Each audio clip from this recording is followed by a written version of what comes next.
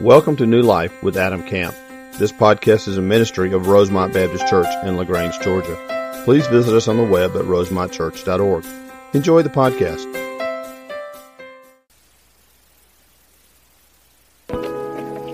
What an exciting day for us as we celebrate these graduates and what they've accomplished and what they've done. And we're going to have a neat presentation at the end of the service for them in a time of prayer and commitment. But I just want to congratulate you guys. Well done. This is the beginning of a new chapter for you, and I pray the Lord does great things in your life and in your heart. And I want to give you a message the Lord's given me this morning that I pray the Lord will speak to you very clearly and just help you as you move forward in the path forward. I'm going to pray for us, and then we're going to begin. Father, thank you for this day, a day of celebration and excitement, Father. Thankful of all that's happened, but excited about the future. Lord, I pray for our time this morning during this message. I pray these graduates would just hear from you, Lord. I pray they wouldn't hear my words but yours. I pray they would hear the truth of your word, and I pray that that truth would just really just pierce right into their hearts, Father, and allow them maybe to understand truth that they haven't heard, or give them spiritual eyes to see things they haven't seen before. Just allow this to grab them, Father, and to speak to them. And Lord, I pray they would just sense your presence and sense your power as we study the word together this morning. I pray you'd receive honor and glory. Father, I pray through the power of the Spirit that we could be transformed more and more into the image of your Son, Jesus Christ. It's in His name that we pray. Amen. July the 2nd, 1982. A man by the name of Larry Walters took 42 helium-filled weather balloons, tied them to a lawn chair, and decided he was going to float up above his neighborhood and kind of get a different view of the world. Now, Larry had a great plan. He decided that he was going to tie these weather balloons, fill them up. He had tethered himself to the bumper of his girlfriend's car in her backyard, and he believed that he would just kind of slowly ascend over his neighborhood and get a nice view of Southern California. He lived in Los Angeles, but Larry underestimated the balloon's lifting power. And so when the first tether was cut, his ground crew, which is just his buddies kind of hanging out in the backyard, cut his first tether. Unexpectedly, the second tether broke, and Larry shot up as if fired out of a cannon. He didn't slowly ascend into the heavens. He began to rise at about 1,000 feet per minute. Now, he was so disoriented by the speed at which he was rising, his glasses fell off, he got scared. Several minutes later, he found himself, this is all a true story, by the way, I'm not embellishing anything, he found himself at 16,000 feet, sitting in a lawn chair with 42 balloons. Now, of course, Larry didn't think this out as he probably should have. The winds blew him towards LAX. And a true story, I'm going to look at my notes, make sure I don't miss it. A TWA pilot first spotted Larry and radioed the tower. He was passing a guy in a lawn chair at 16,000 feet. Now, Larry had this great plan. Larry had this great plan, man. He had this, and this is all online, by the way. You can go see him, you can read his story. David Letterman interviewed him. He had a BB gun. His plan was, as he ascended farther up, he was going to shoot the balloons out one by one and slowly descend. I mean, brilliant, right? It makes a lot of sense. The problem was he ascended so quickly and got so disoriented as he tried to shoot a couple of balloons, he dropped his BB gun. And so he's floating at 16,000 feet for several hours. Fortunately, the helium finally dissipated and the balloons began to settle back down to earth. He actually got tangled in some power lines. He's very fortunate. He came back down to earth, was unharmed, actually walked away from the incident. Of course, he was arrested.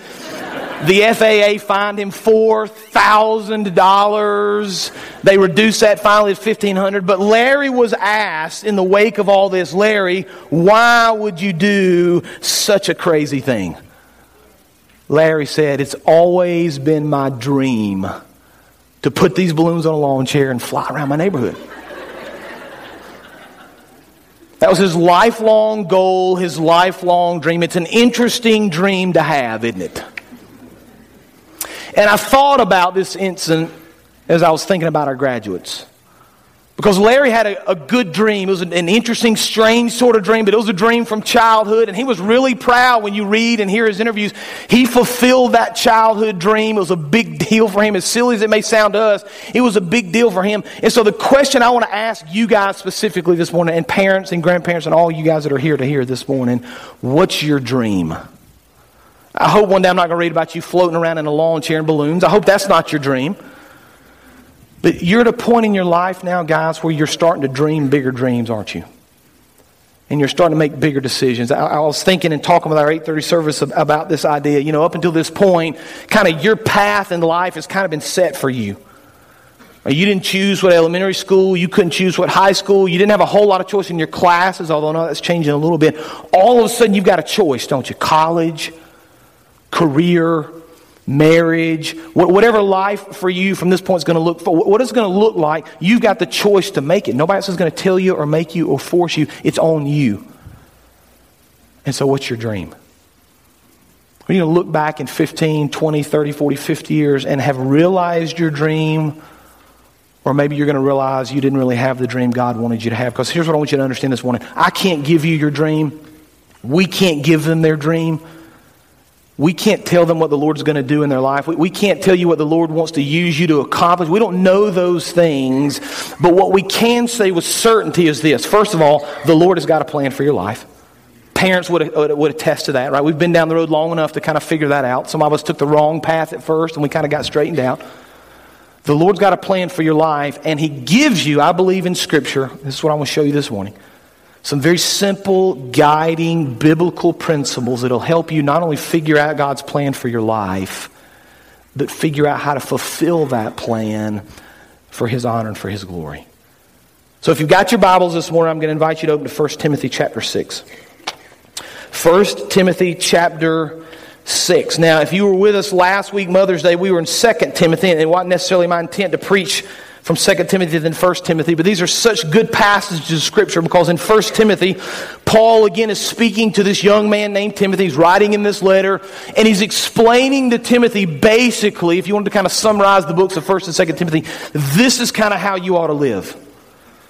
So graduates, as we're kind of thinking through the next several years and career and college, and we want some kind of guiding principles to help us understand how to live and how to be Christ-like and try to figure out the plan the Lord has given for us. The Lord has, in His wisdom, given us the book of 1 Timothy because Paul is going to speak very clearly to this young man. He's going to give him some very simple principles. And I would say to you guys as you move forward, if you're kind of looking for guiding principles in your life, if you're looking kind of for core values or things biblically you ought to be doing to figure out God's plan, Paul's going to give them to you here in the 6th chapter of 1 Timothy. So we're going to begin in 1 Timothy chapter 6, beginning in verse 3. Now I want to say this about verses 3, 4, and 5. These 3 verses could be a sermon in and of themselves.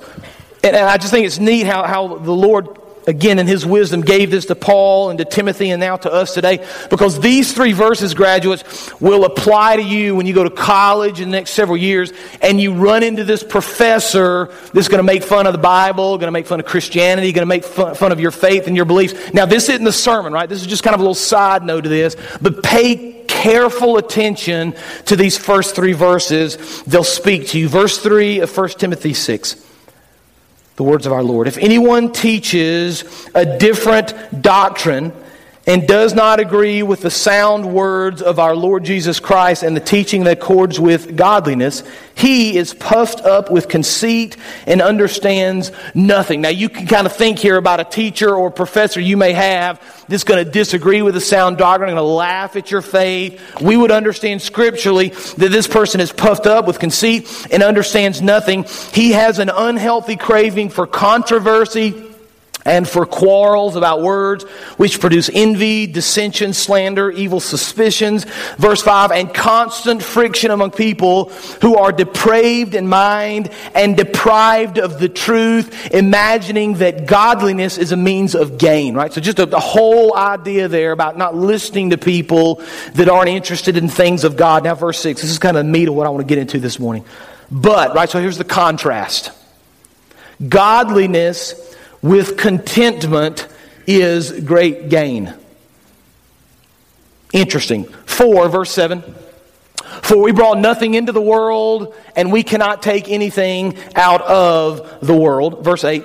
But if we have food and clothing, with these we will be content. Now there's a lot of things in there. I want to kind of think through that together this morning. But here's the underlying principle, the first truth I want you to see in verses 6, 7, and 8. Number 1, if we're going to find God's will for our life, graduates, if you want a good piece of biblical advice moving forward, number 1, it's on the screen. Find contentment in the Lord. Right? Am I right, parents? Not enough of y'all agreed with that. Maybe I need to... There we go. Maybe I'm talking to the parents more than I'm talking to the kids, right? We need to find contentment in the things of the Lord, don't we? Because it's not often that the world tells us to do that. Right? Contentment is defined as a state of happiness and satisfaction. And we kind of understand contentment. We get that. Paul kind of clues us in. Bring verse 8 back up very quickly if you would. Paul kind of clues us in on contentment. If you have food and clothing, with these things you'll be content. Right? We understand contentment. We kind of get that. We understand what it means. Bring verse 6 up again. The problem is with the first 3 words. It's not about contentment. We understand contentment. We don't understand contentment in the things of the Lord, though, do we? Because we fall into this trap. Graduates, I don't want you to fall into this trap because this is exactly where the world wants to take you. We've fallen into this trap where people say to us, you can't find contentment in the things of the Lord. You can only find happiness and joy and contentment in the things of the world. And so kind of we've been spoon-fed this now most of our lives where the world says something like this, right? You need to separate from the things of the Lord because that's where true happiness comes from. If you really want to enjoy life, get out of church, get away from your parents and talk about the Lord. That's just a thumb on you. There's just a bunch of rules and regulations. It's no fun.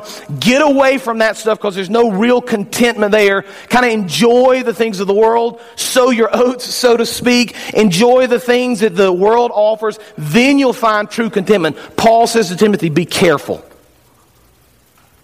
That sounds good now, but it only leads to ruin. If you kind of live your life seeking the things of the world, you're going to end up unhappy. Now here's the difficulty for us. Here's the problem for us. We live in a world that doesn't want us to be content with anything we have. You say, what do you mean? Well, think about it like this. Billions and billions of dollars are spent every year through advertisements to convince you that the things you have aren't good enough. Right? You need something more. You thought this was nice enough, you fill in the blank. You thought this was nice enough, but you need something newer. You thought this was good enough, but you need the next version, right? You thought this was nice enough, but you need something bigger, right? The world kind of tries to convince us on a regular basis, over and over again, that the things you have aren't good enough. And you need more stuff, you need the newest thing, you need the bigger, you need the better. And if you'll get those things, you'll find real contentment. That's what the world says. But I like how one author explains this. I think he kind of hit the nail on the head. He says, contentment, contrary to popular opinion, doesn't mean being satisfied where you are. Rather, it's knowing God's plan for your life, having a conviction to live it, and believing that God's peace is greater than the world's problems. So, see, our ultimate calling in life is to please the Lord. Our calling in life is to please the Lord, bring Him honor, bring Him glory. But when we buy into kind of the things of the world and this idea of bigger and better, we reverse that and we say, really the calling in life is to please self, to bring glory to self, to do things that make me happy, and we reverse it. And Paul says, listen, you just need to be careful here. You think contentment comes in the things of the world, students, but it really doesn't. Now, I don't have time, and I would never do this to kind of parade people by, but I bet there are hundreds of people in our church this morning who could tell you this exact same story. I thought I was finding contentment in the things of the world. I kind of walked down the path, realized it was a dead end, and I never really found true contentment until I got serious with the Lord and began to really trust Him. See, the problem is we've kind of confused our wants with our needs. We want something and we think we really need it. My grandmother grew up in the Great Depression, was actually married right before the Great Depression, October of 1929. So Meemaw, that was her name, and Granddaddy, they're both dead now. They lived through the Great Depression. They had jobs, praise the Lord, and were able to keep a house, but they just had to scrap and work and just kind of find every little thing they could to survive. And my grandmother, her dying days, said, and I never quite understood this, and I don't necessarily say I agree with it, but I understand her point. She said, what our country needs more than anything else right now is another depression. And you say, why? That's so harsh. She said, because people don't appreciate what they have. We have so much stuff, and we've kind of bought into this lie that more is better, that we forget sometimes the Lord tells us, you know what, it's not about the stuff, it's about your walk with Christ.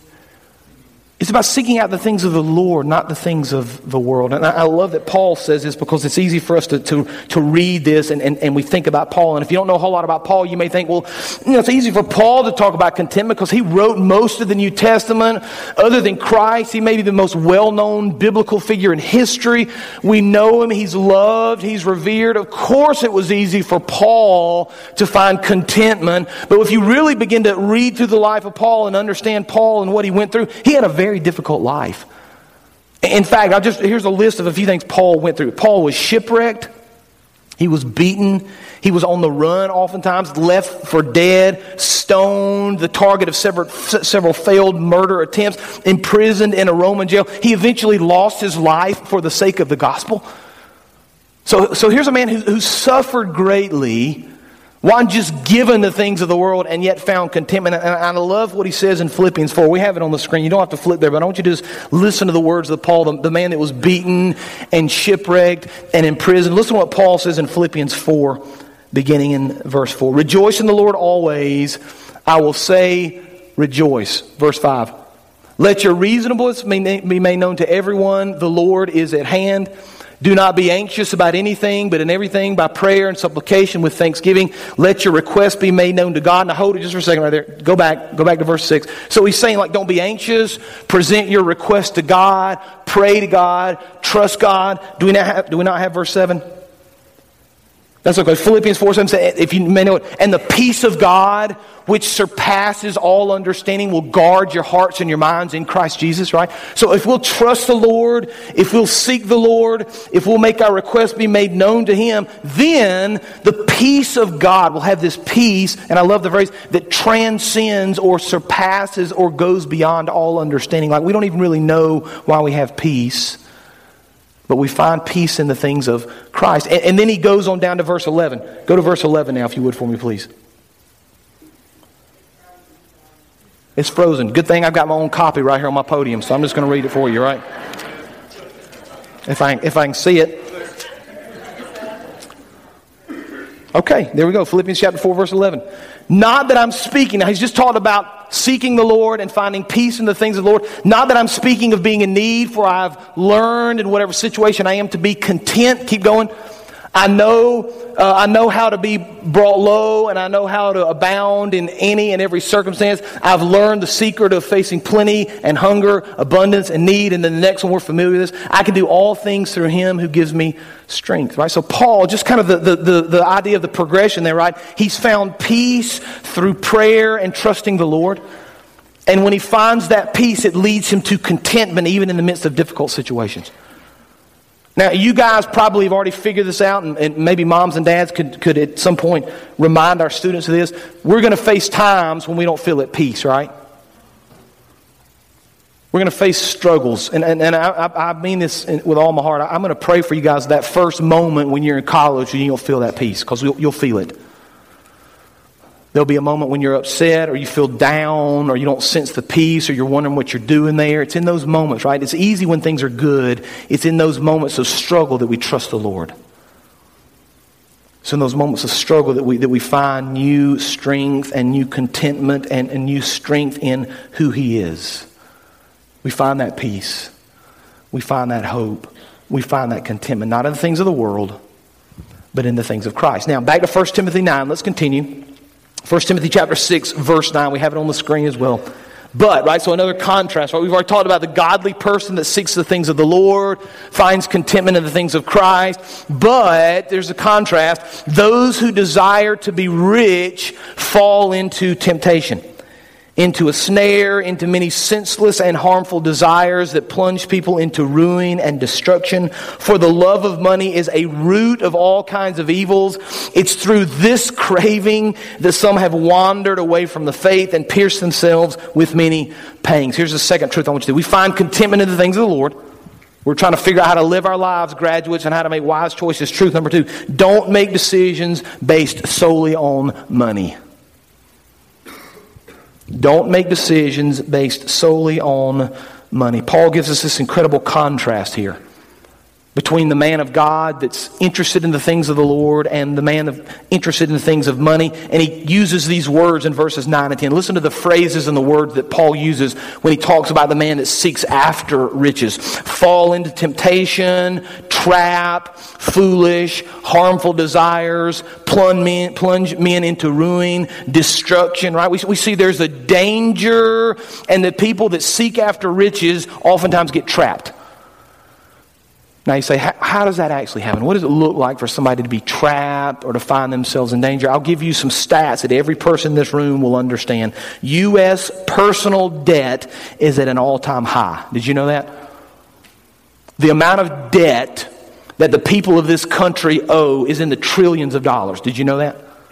So here's some averages.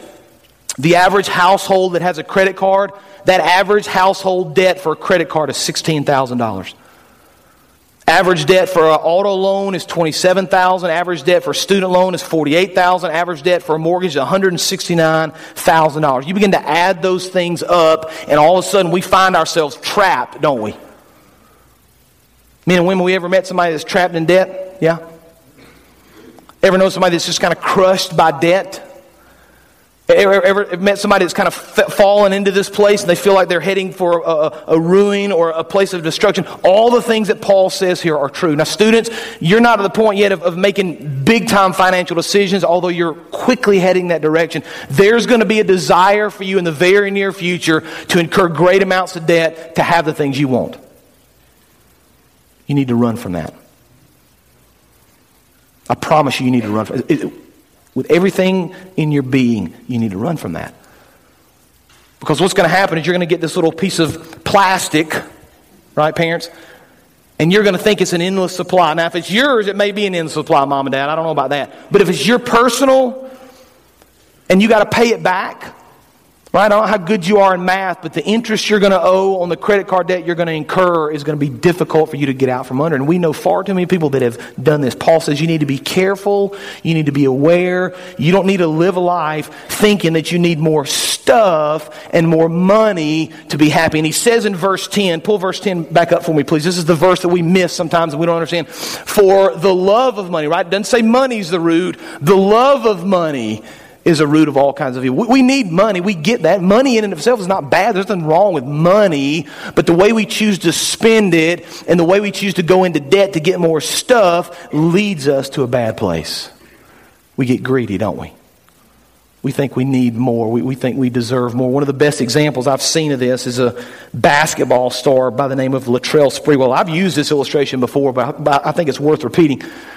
If you follow NBA basketball, Latrell Sprewell played back in the early 2004, 5, how many seasons he played. A really good basketball player.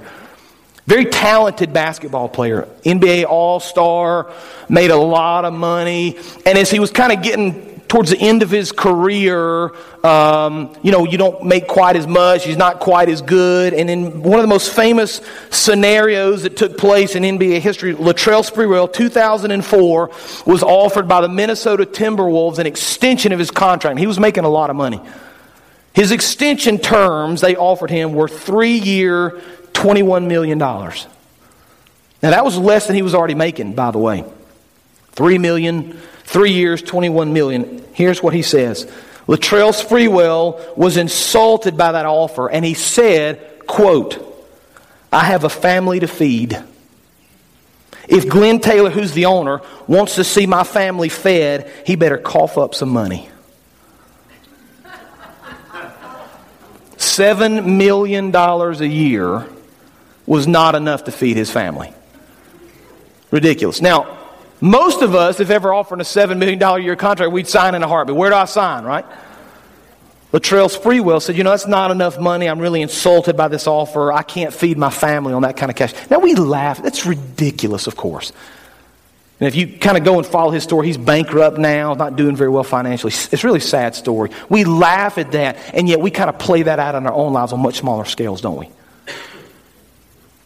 We just always want more. We always want to be greedy. Students, we've got to run from that. We've got to be very careful that money and the things of this world don't drive us. So I'm going to give you 4 things very quickly. Students, you can think about these. Parents, these will apply to your lives as well. 4 steps to not let money drive you. These are 4 very simple biblical principles that will help you to not let money drive you in everything that you do. Here's the first one. They're on the screen. Have a reasonable standard of living. Right, don't incur massive amounts of debt. I love what Dave Ramsey said. We buy things we don't need with money we don't have to impress people we don't like. I like that, man. I think that's probably true a lot of times. Students, let me just tell you, and this is the trap you're going to fall into. Your parents have worked a long time to get to where they are. Right, moms and dads? The house you have, the cars you drive. Chances are you're not going to graduate college at that same level. And that's okay. We don't need to incur great amounts of debt to try to raise to that standard of living. Just live at a reasonable standard of living. Don't incur massive debts. Number 2, be generous. I heard a wise man say, you don't have to be rich to be generous. You have to be generous to be generous. Right? Give some away. Help people in need. Give to opportunities and organizations that are in need. Be generous with your money. Number 3, understand that the blessings of life come from the Lord. Right, we think we're smart enough. We think we have this because we've worked hard enough. We think all these things. And if we really are honest with ourselves, we realize, the Lord gave me these abilities anyway. The Lord gave me the opportunity to live like this. So I'm going to trust the Lord and understand that the blessings of life come from Him. And then 4thly, very simply, seek to please the Lord, not yourself. If you want a kind of a simple guiding principle in your life, students, every moment and every day you make a decision. Am I making this decision to please myself? Or am I making this decision to please the Lord? Now, I want to finish up this morning, verse 11. 1 Timothy chapter 6, verse 11. We need to wind this down. But as for you, right? So here's the clear indication to Timothy, speaking to us, graduates. O man of God, flee these things. Pursue righteousness, godliness, faith, love, steadfastness, and gentleness. Fight the good fight of the faith. Take hold of the eternal life to which you were called and about which you made the good confession in the presence of many witnesses. Here's the third truth, kind of the third principle this morning. Flee from evil and trust in God. Flee from evil and trust in God. Students, I want to just speak very clearly to you just for a second, okay? You guys have been seniors now for a year. You've been in high school long enough. I understand that the world in which you live in, the temptations in which you face, you're going to face all those multiplied in college. You're going to have this battle in your heart. Maybe it's already raging. Maybe you've already made some decisions you wish you hadn't made. There's going to be this battle. Am I going to please the Lord, or am I going to please myself? Am I going to run to the Lord, or am I going to run to the things of the world? I'm going to tell you, and I've said this already, and parents can attest to this, there's no better place to be than in the will of the Lord. There's no better place to be than finding your joy and your contentment and your hope in the things of Christ. And I'll make a promise to you, and I think we've all, those of us that are a little bit older, seen this enough in our lives to understand this is true. If you choose to follow the things of the world, if you choose to kind of live for self and gratify self and run to the evil and all the things that Paul speaks against, you're going to find pleasure in the short term. There is pleasure there. But what you're going to find is it's going to lead you to ruin. And I've had way too many conversations with people over the years, people that sit in my office and say, I've made all these stupid choices. I've walked down this path and I realized I thought things were good. I thought I was making good choices. I thought I was just enjoying life. And I've come to this point and it's a dead end and I don't know how to get back. And you can be that person if you want to. It's your choice. You're an adult. You can kind of make those decisions. But I would encourage you while you're still young and you've still got the opportunity to live your life for Christ in college and in making careers, and as you get married, choose the path of life. Choose the path of Christ. choose the path of goodness, and in the words of Paul, flee the enemy, flee the devil, run away from the bad things, turn your back on those things, and trust the Lord instead. Guys, you've got great days ahead. It's exciting what you've accomplished. It's exciting where you go, and I want to challenge you, though, to trust the Lord, seek the Lord, live for Him in all things, bring Him honor and glory, and He will do great things in your life. Let's pray for us this morning. Father, I pray for these students. I pray for their path forward, Lord. I thank you for the word you've given us now here with Timothy. Just a clear picture of godliness and holiness and how to live a life for the things of Christ. Father, I pray for these graduates as they move forward. Give them peace and comfort and courage and the ability to hear from you, Lord. And I pray that we'd surround them with love and protection. And I pray you'd receive honor and glory in everything they say and do. It's in Jesus' name we pray. Amen. You can stand. We're going to have a time of invitation. Then we're going to have a neat recognition service for our graduates. So you stand with us this morning. The invitation is open. The altar is open. If you want to come and pray, you want to speak to me, this is an opportunity for you to respond as we sing together.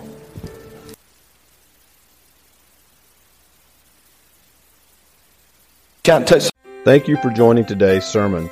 We would love to hear how today's message blessed you. Use the Contact Us link on our website at rosemontchurch.org. God bless.